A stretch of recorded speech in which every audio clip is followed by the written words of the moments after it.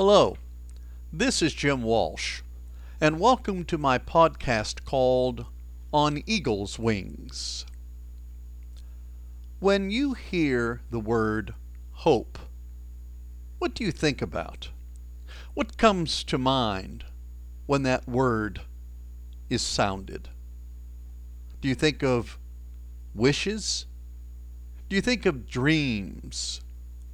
Do you think of hope as an uncertainty, as in, well, I certainly hope so?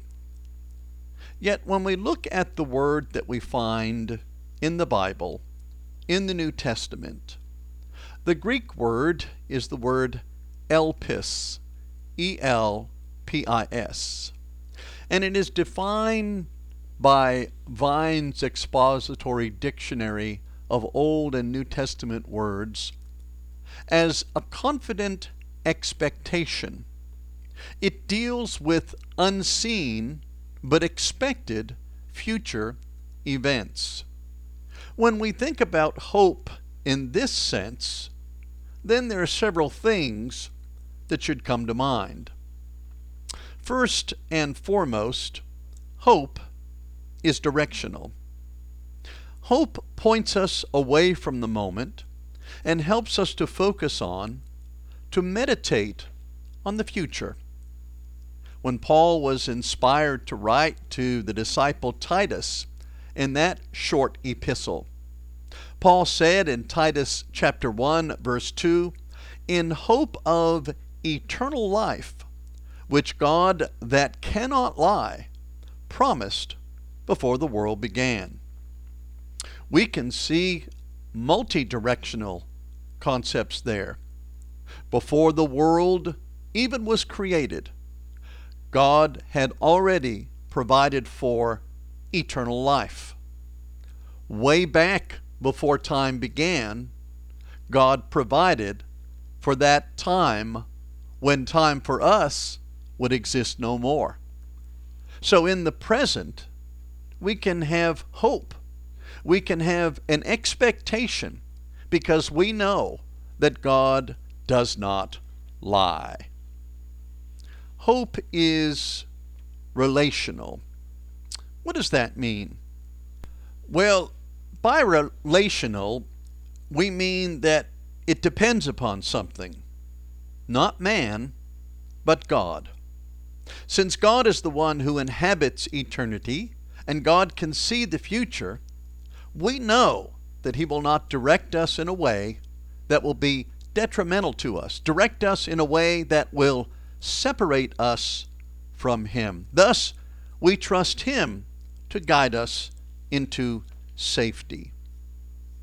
James was inspired to write in his epistle, James chapter 4, verses 13 through 15, "Go to now, ye that say, today or tomorrow, we will go into such a city and continue there a year and buy and sell and get gain, whereas ye know not what shall be on the morrow.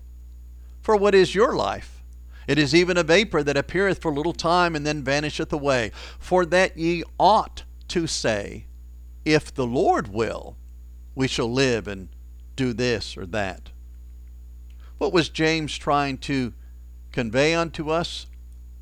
God's providential care, yes, but also the realization that even when we sit down and we evaluate all the resources at our disposal and we look at historically how things have unfolded, we cannot predict the future. That's something that is in God's realm. So our attitude should be in all of our decisions, if God wills, it will be done. We trust in Him. We trust in Him because He provided for us. He sacrificed His only Son, Jesus Christ, for us. We read in Paul's epistle to the Colossians in chapter 1, verse 12, "Giving thanks unto the Father, which hath made us meet to be partakers of the inheritance of the saints in light, who hath delivered us from the power of darkness, and hath translated us into the kingdom of his dear Son, in whom we have redemption through his blood, even the forgiveness of sins. So God has promised that we can depend on him. God has demonstrated through the sacrifice of his Son that we can depend upon him. And so we can have hope in God because we know he does not deceive and he does not lie. But another thought with regard to hope is that hope is rational. By this we simply mean it conforms to reason. A loving God who has provided for his children will not forsake them. A loving Savior who has died for his people will not reject their need for intercession. Paul's discussion of the resurrection is a rational treatise that points to our reason for hope.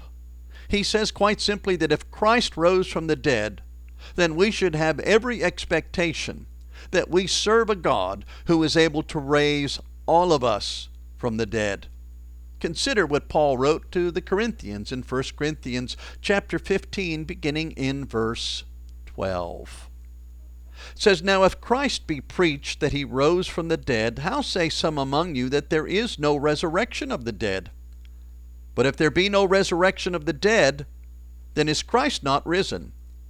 And if Christ be not risen, then is our preaching vain, and your faith is also vain. Yea, and we are found false witnesses of God, because we have testified of God that he raised up Christ, whom he raised not up, if so be that the dead rise not. For if the dead rise not, then is not Christ raised. And if Christ be not raised, your faith is vain, ye are yet in your sins. Then they also which are fallen asleep in Christ are perished.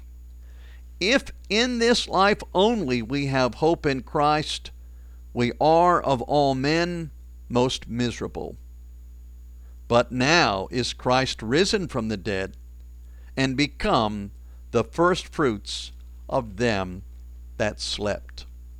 Paul is saying that if God can't raise Jesus, he can't raise anyone. And if he can't raise anyone, there is no resurrection. If there is no resurrection, there is no hope. We're all lost. We're all dead. But he said, if God has raised his Son, then it is possible for the dead to be raised. And if he can do it with one, he can do it with all. Thus, Jesus is referred to here as the first fruits, the beginning of that harvest that is expected. Hope is based on faith. Throughout the New Testament, hope is shown to exist because of faith. They work together. When Paul wrote on love in 1 Corinthians chapter 13, he said in verse 13, "And now abideth faith, hope, and love, these three. They abide. They dwell together with love." In Hebrews chapter 11, verse 1, we read, "Now faith is the substance of things hoped for, the evidence of things not seen." We have hope because we have faith. And when we're talking about faith, again, we're not talking about wishes or think-sos. We're talking about concrete evidence that God has provided. That evidence points us to him and to where he is in heaven. Again, writing to the Romans in Romans chapter 5, beginning in verse 5, Paul was inspired to write, "And hope maketh not ashamed, because the love of God is shed abroad in our hearts by the Holy Ghost which is given unto us.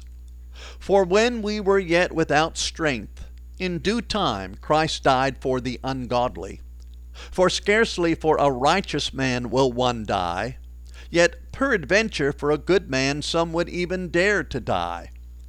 But God commendeth his love toward us, in that, while we were yet sinners, Christ died for us." Romans 5, verses 5 through 8. This idea of faith in God is presented through the evidence that God gives, directing us to trust in Him and what He provides. Therefore, hope is motivating. Because we know where hope comes from, God, because we know where it is pointing to, heaven, because we know how much God has given to make that hope real for us, that Christ died on the cross, that His body was literally killed upon the cross, buried, and on the third day resurrected, we are then given every assurance of the power of God, of the love of God, of the mercy of God, and the realization that thus hope is real. Hope is given to strengthen us and encourage us to work towards the future in establishing our relationship with God. It is thus motivating, designed to move us in a particular direction along with it, towards the future, a future that exists with God through His Son, Jesus Christ, into everlasting life. Peter was inspired to write in his first epistle, 1 Peter chapter 3, verse 15, "But sanctify the Lord God in your hearts, and be ready always to give an answer to every man that asketh you a reason of the hope that is in you with meekness and fear." Sanctify the Lord. Give Him a special place. Give Him priority in your life. Do it in that place where God, through His Spirit, can dwell in your heart. And know why you serve Him. Not in conflict, not in doubt, not in fear, but you serve Him in love. Because through His Word, He has revealed all that He has done for you and for me to secure us unto Him, to provide that now we can live in His presence and have every expectation of being with Him for all eternity. And then, knowing that, I can share that with others. I can give a reason for hope, and I can do it in meekness and in reverence. I can do it at humility and reverence. I can do it because I know who I serve. What do you think about hope?